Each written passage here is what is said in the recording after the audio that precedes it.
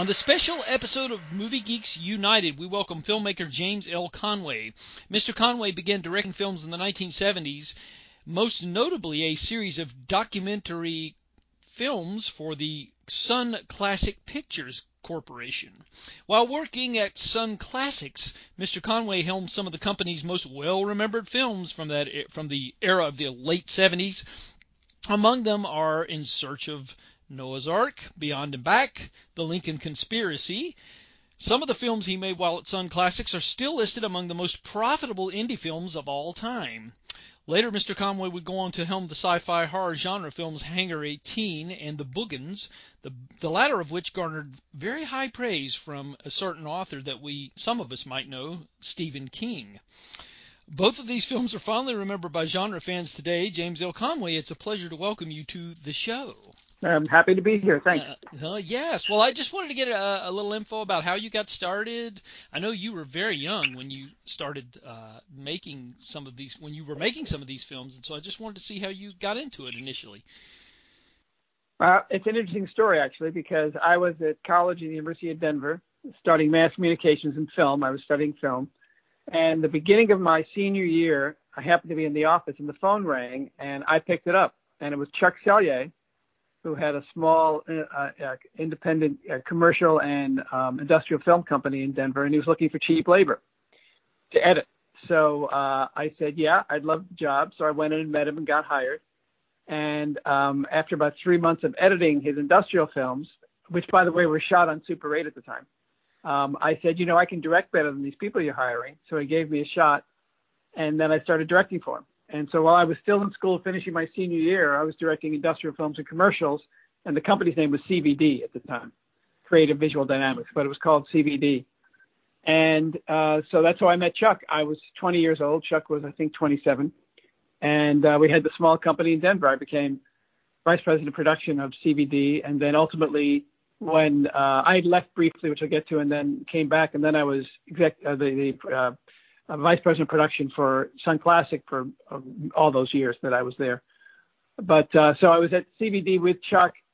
We were doing commercials, industrial films, and then he met some people in Salt Lake City, American National Pictures, that were doing animal movies, and they had invented four-walling. And four-walling, for those who don't know, is the movies weren't good enough, let's say, to get major distribution. So this company was formed. They went and they rented the theater, the four walls. They paid them like $2,000 for the night to rent the theater. And then all of the ticket sales were kept by that company. And they were going around the country first with hunting movies and then with animal movies.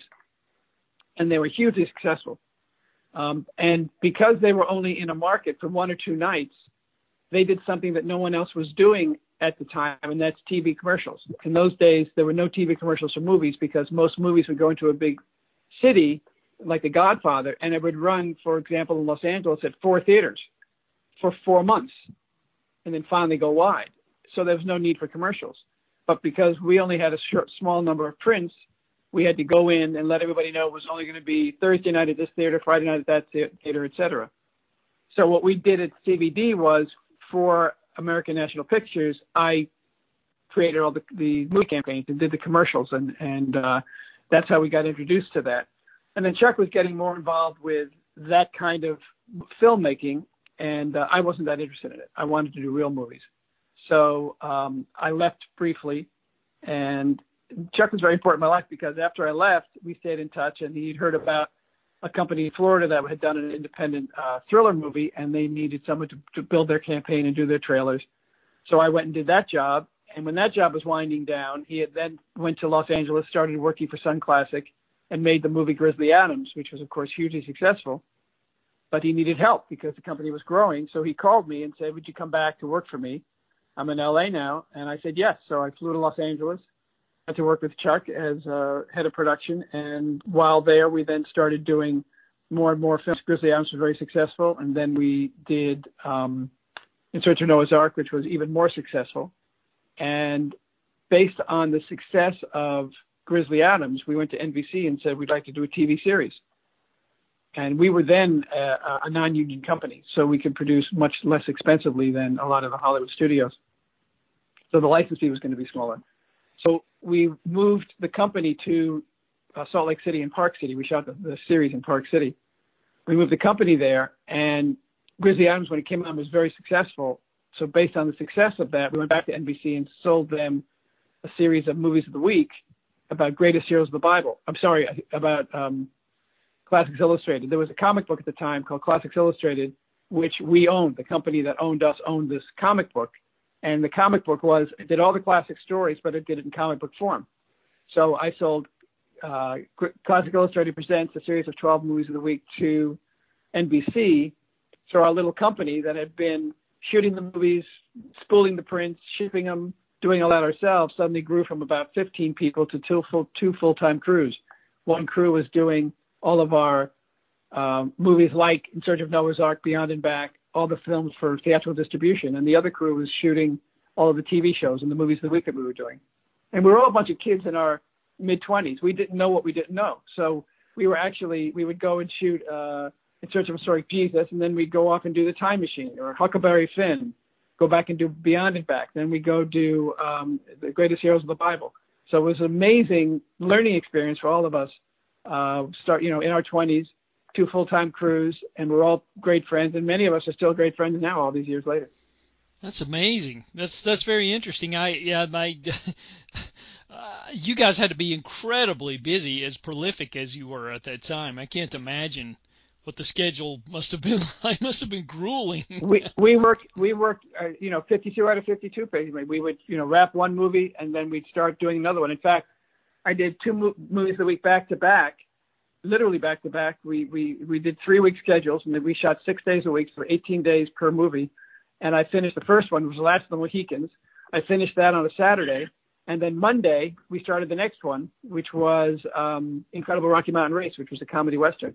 Mm-hmm. And we were all over the place. We were shooting in Kanab, in the Grand Tetons, in Tucson, in old Tucson. And we were just moving our company around as we had to go. And it's amazing to me now because you'd never do it like that now. You'd never do it. When I did the Greatest Heroes of the Bible, it was an 8.5-hour miniseries. I just shot them back to back. I would prep and shoot as I was going. We never stopped, 6-day weeks. And you'd never do that now. You never have one director do all 8.5 hours back to back like that unless you spent 6 months prepping it all. But we didn't know what we didn't know. So we just did it the best way we could, and it worked out great. Yeah, it's a great training ground, too, because I can imagine how, the more you do it, obviously, the better you get at it. So I can imagine that also was very helpful as far as learning technique and how to efficiently get those things done. So, yeah. It was fantastic training ground. And I've, since then, I've done thousands of hours of television. And, the knowledge that I learned at Sun Classic really paid huge dividends when I went to Hollywood. Yeah, that's I can imagine that it would. It's now the way I understand how Sun Classics would work, and I wanted to get a little clarification from you about this, is that they would get a group of people and they would basically have a list of subjects, like a focus group or something, and they would get them put out some subject matter that they might be interested in, and whichever subject that they had that seemed to have the most interest from the people they polled, they would make a film out of it or something of that nature, I believe is how it worked. What we would do is we would basically do commercials. We would build what would be the commercial for a subject. It would be an audio commercial generally. And it was the pitch, whether it was Beyond and Back, and it would be what a 15 or 20 second pitch for that idea would be. And we would either have it written out and they would read it and mark their interest level, or it would be something they would listen to. And then as we got more advanced and narrowed down the category, we would actually make commercials for these projects. Even though we hadn't shot them, we would make commercials from stock we had or from things we'd shoot, and we would test them. And the ones that tested the best are the ones that we ultimately made. And it worked for a while. It worked pretty well. The Beyond and Back came out of that. But then, we did it. We tested the Lincoln Conspiracy as a docudrama, and it had high test results. But when we first tested it after making, we also tested all of our shows after we made them. We would test it, and then we do focus groups. And the original Lincoln Conspiracy was a docudrama where the narrator would come on screen and we'd talk, and then you'd go to a dramatization, then you'd come back and talk. And that didn't test well. Then we just made it a straight dramatic film and that it tested better and it did better. But then sometimes it didn't work. We did this wonderful documentary about the Kennedy assassination, very, very high testing, probably one of our highest testing, made a terrific documentary. And then when we released it, nothing, nobody cared at all. So the testing started to not work as well as we had hoped or how it first worked. And ultimately, but we always tested our projects, the testing became much less reliable from the concept stage. Yeah. And this was The President Must Die from 1981, I think, the one you're referring to. Yep. Yeah, and that's one I haven't been able to get a hold of. I would really, really like to see that one, very much so. And I don't remember it. I grew up in the Charlotte, North Carolina area, so most of these films came our way, but there were some of them that would occasionally slip through the cracks, and we wouldn't get them. And right. I was able to catch a lot of them later on, but that's one that I haven't been able to locate, unfortunately. I don't think it ended up getting full distribution because it was four-wall, and they would go city by city. I think when it wasn't working well, they just stopped distributing it. Mm-hmm. Yeah. Well, that's interesting. Yeah, I'd heard, and read various accounts of how that process worked for Sun Classics, and I was just, you read things and you're not sure if that's really the story, so you always like to get some clarification and find out what really did happen, because it is a very interesting story how such a small independent outfit like you guys were doing so well there for a time and making very profitable films and doing quite well. And you guys are one of the trendsetters. That also happened is the theater owners realized that we were making all the money from four-walling and they weren't. So they started modifying that. And what they would do is it was a modified four-wall where, or no four-wall at all, it was just a straight percentage like normal distribution. And we're a small distribution company, and theater owners are notoriously slow payers. When it was four-wall, we were taking our money out every night. But once you have a normal distribution thing, which we ended up doing, then they won't pay you until they need you to come with the next movie. So suddenly the amount of money we were taking in was dropping, and the leverage we had disappeared. So if we had, did a movie, let's say in July, and they had a lot of our money, but we were not going to have another movie coming to them until October, they had no reason to pay us until October. And that's what would happen. With the big studios, they're having movies, every week being released, and they have to pay them to keep up. So when the cash flow became a bigger issue because of the change in distribution, it really changed the whole nature of the company. Yeah, I can imagine that it would. That makes total sense. Yeah. Well, I think it's interesting too that in the early day, I mean, when at the time you guys were making these types of films, there wasn't really another way for these types of things to be shown. There wasn't cable television, the proliferation of cable television that we have now, where you have entire channels devoted to these sorts of subjects. But you guys were exploring a lot of this. It was an interesting time, I think, how all these elements came together when there was an interest in this subject. Yeah, you're right. Yeah. There was no television shows servicing this. There was no something to cover Beyond and Back and Noah's Ark, and then we did Bermuda Triangle, and before that, way back, we did Monsters and Bigfoot, and all of those sort of documentary kind of things about exploitive sort of subject matters wasn't done. And then David Landsberg did that series In Search Of, which sort of stole the part of our title names, and that became a TV staple and very popular. So I think that probably impacted it too, because people were seeing it on a weekly basis, those kinds of things on television.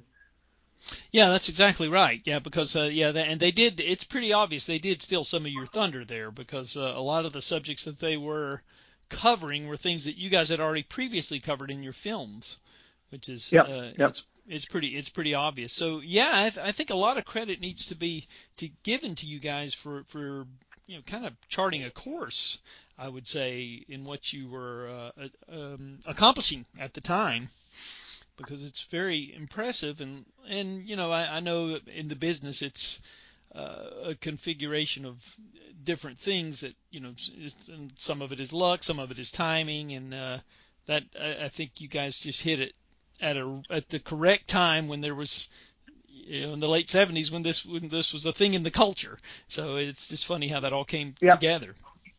I And agree. It was a lot of it wasn't pre-planned. It just sort of happened, and then we were taking advantage of it. And it was this was low budget stuff. Production wise, I'm not very proud of a lot of the things that we did back then. Some I am, but like I said before, we were young kids just learning as we went, and some were better than others. yeah, and that would happen. And you have to make do with what you have to do with, as they say. So, in Yeah. terms of the budgets, yes. But yeah, I was just curious about some of the maybe production memories of the documentaries. That if you had any specific memories of the productions of any of those, for instance, I do working. remember. I do remember like Yeah. Beyond and Back. Uh huh. When we were shooting that, a number of times I'd be talking to some of the other local actors that we hired. And by the Hmm. way, one of the toughest things about those shows is we had no money. We were at this point based in Salt Lake, and we had the local actors as people that we used to populate the film for the different roles that we would have, and they oftentimes were not very good. So that's kind of a shame.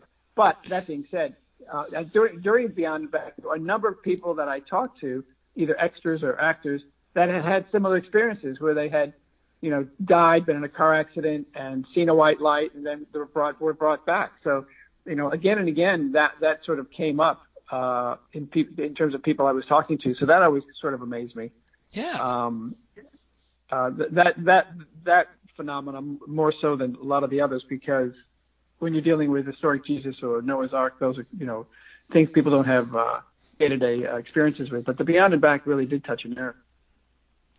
Yeah, and that's one of the I think what it was I saw In Search of Noah's Ark when it made its debut on NBC television, I believe it was.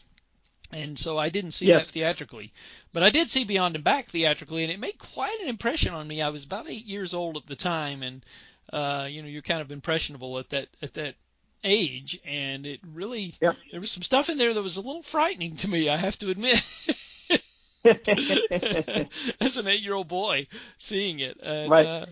yeah, so it was it really did leave an indelible mark, and I think another thing for people who were in my age range who saw these things theatrically, it did fire our imaginations. It really did. It I think it was it fueled our interest in these sorts of things and led us to go and do research on our own. Go to the library and seek out books and try to read about these things. And it's something that interests me to this day. It's an ongoing thing because of your films that you made back then. So it's something that it's definitely an indelible part of my formative years and what made me who I am. So I must say. That's good. Yeah.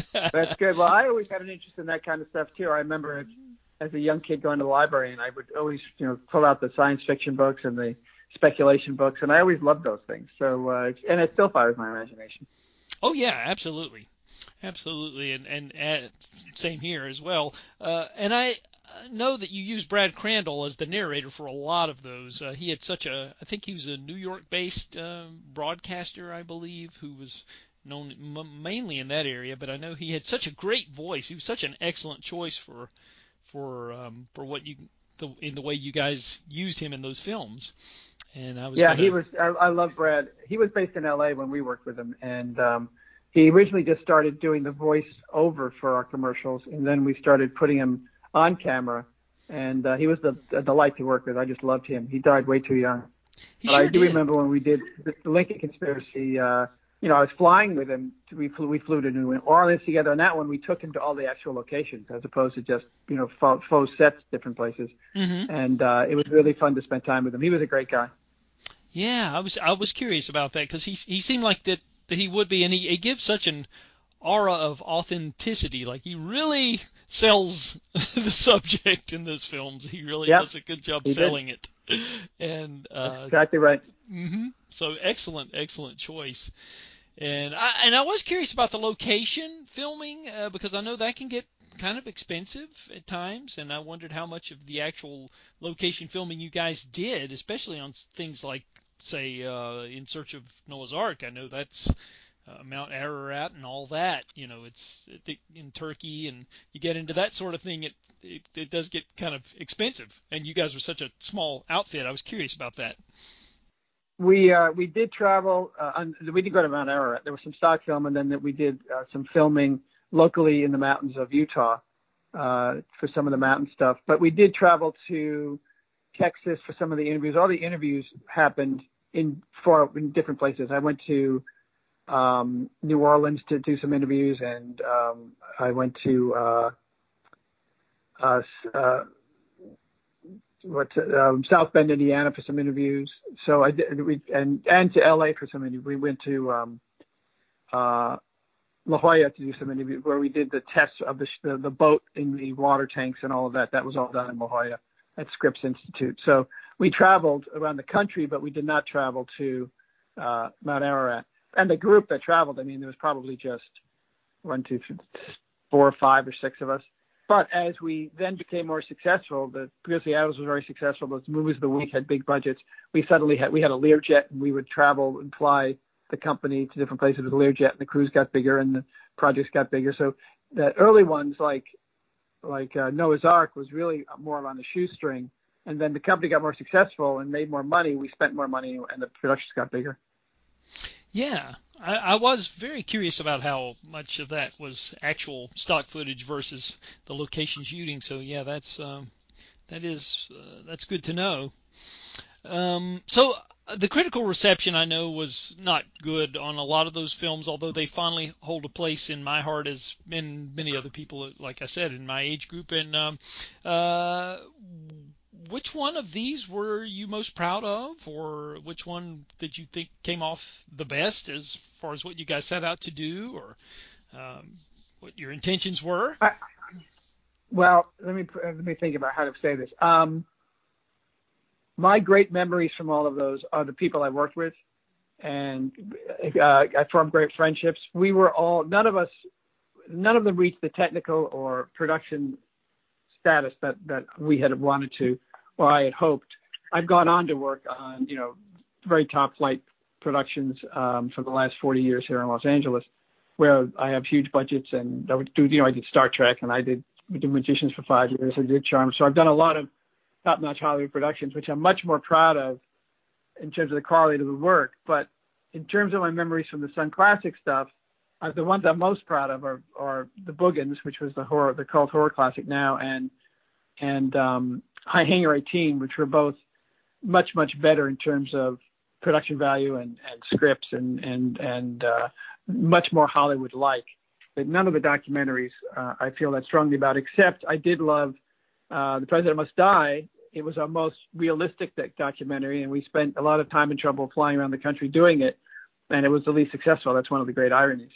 Noah's Ark, I think, is a very raw, almost amateurish production compared to the kinds of things that I like to associate with myself now. But it was well-intentioned and erstwhile, if you know what I mean. And a lot of the people I worked with on that, I continue to work with for the next 5 and 6 years.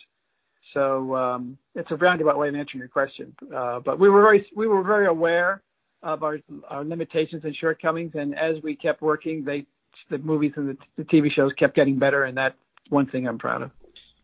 Yeah, and I think, and this is a question I was going to ask later on, but I think it's very sad that so many of the documentaries are so hard to find on home video. I wish I'm not sure what the rights situation is with those. I think it would be awesome if one of these boutique labels would just release all of them and do some fresh transfers. I know maybe the original materials are kind of hard to find. I'm not sure, but I think that's been a really sad thing that they're not able, that there just aren't really good copies. They're YouTube copies, but we know those are sourced from a lot of videotapes, I think, and things of that nature. So I think that's a really sad thing, and another reason why these films are criminally neglected, unfortunately, because I'll tell you a funny story. I worked on and off for Aaron Spelling for many, many years, and for 6 years, 1996 to 2002, I was executive vice president of Spelling Television. And when I first got there, I realized that Spelling Television owned all the rights to Sun Classic Project. And so I started digging in there, and I had them release the Bookends and Hangar 18 on VHS, which had never been done. And now, of course, they've since gone to DVD and Blu-ray. That's all good.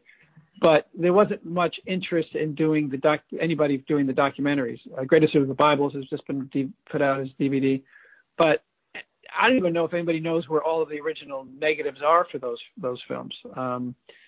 Spelling got them because they had bought and merged at some point with Hanna-Barbera, and Hanna-Barbera had got them because they had merged at some point with another company, Taft, I think, that ended up owning the Sun Classic negatives. So I have no idea where any of this original stuff is for the documentaries, though it's now owned by CBS Paramount, because Spelling was bought by CBS and Paramount. And it's amazing how all these things come around. But they technically own Grizzly Adams, and they own all the movies we did and all the TV shows and documentaries we did. But I'm sure they don't even have an idea where those negatives are. Maybe that's maybe that would be a good quest for myself to take on, just out of curiosity, if I could possibly do it. I don't know if I could get to the bottom of that, but gosh, it'd be a worthy challenge. Yeah, I would just love to have them out there, for future generations to look back on, because, like I said, those films, they did, they started something that continues to this day, and I think it is a part of our cinematic history that's sadly neglected. And I was going to get into Hangar 18. I hadn't quite gotten that far yet, and I was going to ask you about that. I knew you had some pretty high caliber actors in there, Darren McGavin and Robert Vaughn, and I'm a big fan of their work, obviously, as I think most of us are. So I was going to ask you a little bit about that one, and because it seems like that was a little bit of a bigger production than the documentaries. It was a big step forward for us. There were two camps inside the company. We were a production company, and we were also a distribution company. And the distribution company really wanted to keep doing the documentaries and stuff they knew how to sell. But the production company, all of us young budding filmmakers, wanted to move away from that and to move to more dramatic pictures. So when we had a subject like Hangar 18, which I think started as a documentary idea, we sort of pushed it to the full dramatization idea, because we wanted to make real movies. And that's how we made that transition and we were also, at that point, we had done Grizzly Adams TV show, and we had done 12 movies a week for NBC. So, at this point, we were firing on all cylinders as a production company, and we wanted to start doing that with our feature films. So that's how we ended up doing Hangar 18 and then the Bookends, is trying to move the company more into normal dramatic Hollywood type projects with we still had the sci-fi tilt of Hangar 18 and the whole thing you could push about whether there was a hidden flying saucer and UFOs and all of that. And we just made the moves to straight horror with the Bookends, just because at that point our distribution site thing had changed. As I mentioned before, we were just doing regular distribution with the theater owners. The documentaries were not doing well, like the Lincoln Conspiracy. I'm sorry, the Lincoln Conspiracy was only moderately successful, and then the Kennedy assassination one was not successful at all. So we had to find something else that was going to work, and that's why we tried Hangar 18 and the Bookends. Yeah, it was definitely a shift in the company in comparison to what you guys had been doing at that point. And but that totally makes sense, that you evolve and you want to try bigger things, and that. So yeah, that's totally sensible that you would. I guess I'm assuming that the experience of working with such actors as McGavin and Robert Vaughn was pleasurable, I hope. It was fantastic. We had a great time together. And the way our company worked, because we had so much work, people worked for us again and again and again. That's besides crew. And by the way, the way we handled our crew is we had two crews. They were full-time employees, and we paid them 52 out of 52. They were getting less per week than they would in Hollywood, but we paid them 52 out of 52 whether they're working or not. And we also supplied health care. So the people who worked for us in those days, it was a nice situation. And we would keep hiring the same actors. So there was a stable of actors that we would keep going back to. A lot of the actors you'll notice from our shows are in a lot of the different ones. And so we had used Robert Vaughn in one of our Bible miniseries ones, and I worked with him on Greatest Heroes of the Bible. So it was, and we had a great time. So I brought him back for Hangar 18. I always wanted to work with Darren McGavin, so I was thrilled when we got him. And I loved and became friends with all those actors. And same thing with the Boogans. In fact, on the Boogans, the main actress Rebecca Balding, while we were shooting, we started going out. We got married, and we're still married. We've been married 39 years. Oh, congrats! That's fantastic. Oh, that's amazing. Yeah, that's a really good story. Yeah, it was an amazing. I mean, I have to say, it was a alcohol-fueled romance. We got married while we were still shooting the movie. 4 weeks into the movie, we got married. It was a crazy idea, but somehow it worked. Oh, that's terrific. That's fantastic. Yeah, and Chuck Chalier was my best man. Oh, great. Oh, yeah. And the Boogans. I know there was an article that Chuck Cellier had done. He had done an interview with Fangoria magazine, I think, some years back. I did read that, and he was talking a little bit about the Boogans. He felt like it was compromised a little bit because Taft had bought Sun Classics out, and he felt like they just weren't really giving them exactly what they needed, I think, in terms of the special effects. And I thought maybe you had some insights on that as well, or I don't know if your feelings were. I think the Taft connection may have just affected the distribution. Making the movie, this was pre-digital, and so the monster was the monster, and we showed it as little as possible. If I had to do it again, I would even show less of it. But in the production of it, I don't think Taft. I mean, it might have had more money to spend, but I wouldn't say that anybody held us back. I think distribution-wise, it didn't get the full distribution it should have. But luckily, it's considered a cult classic by many people. It was just on TCM has run it. Turner Network has run it a couple of times, and it was ran on just before Halloween here in Los Angeles at Tarantino has a theater here that shows old movies, and it was the lead film of a triple play classic creature feature, and it was the first movie they showed that night. So it still has an audience. It still gets out there every so often, and I'm happy about that. I really enjoyed making that movie. Yeah, I would have loved to have seen that at the New Beverly. I've been to the New Beverly on many occasions, but I've not been able to make it out there for the Halloween shows. And boy, I bet that was fantastic. Yeah, full house and appreciative audiences. So the people who like those old horror movies and they come to them, they really enjoy a lot of the fun of it and the corniness of it and the thrills and scares in it. Yeah, I know what he does. I think if he still does this, he doesn't tell anybody what he's running for Halloween, and he just sells the tickets, and it's kind of a blind buy, and you go in there, and you don't really know. He doesn't announce the titles until the night of, I think, is how it works. Well, this one was on Twitter. Everybody knew ahead. Yeah, and it was a triple feature. So the Boogans was first, but there was 2 films after that. So it was a lot of people there for to enjoy the triple play. Mm-hmm. Yeah, I was lucky enough to catch the midnight showing of Rosemary's Baby one night, and he sat right in front of me at the oh, cool. at the midnight Very showing. Cool. And it was so surreal because it was like having an audio commentary by Quentin Tarantino, because I could hear every comment about the movie that was coming out of his mouth as I sat Funny. there. So yeah, that was a hoot. So yeah, you never know. You never know. So what was your feelings about Stephen King giving it? I'm sure you were probably overjoyed about that, because he really went out of his way to champion the film. I remember when it came out. Yeah, that was great. It was it did a lot for the film then, and it still carries a weight now. I mean, when he says he likes something, it means something. So yeah, that was a huge boost to us, and gave us a lot more credibility than we would have had without it. Yeah, I figured it probably did. I remember, and I didn't see it in a theater. I saw it on cable. I saw it on HBO when it came, but I remember we were getting advertisements for it in this area, and it seemed like it was only 6 months or less, and it was turned up on HBO. So it was a quick turnaround from theatrical to cable, from what I remember. It may have been a cash flow problem for the company. Usually that's the kind of thing that I apologize for that phone. that you sell it. You sell it to HBO to get the money, so it could have been a cash flow situation where we had to sell it quickly. Mm-hmm. That totally makes sense.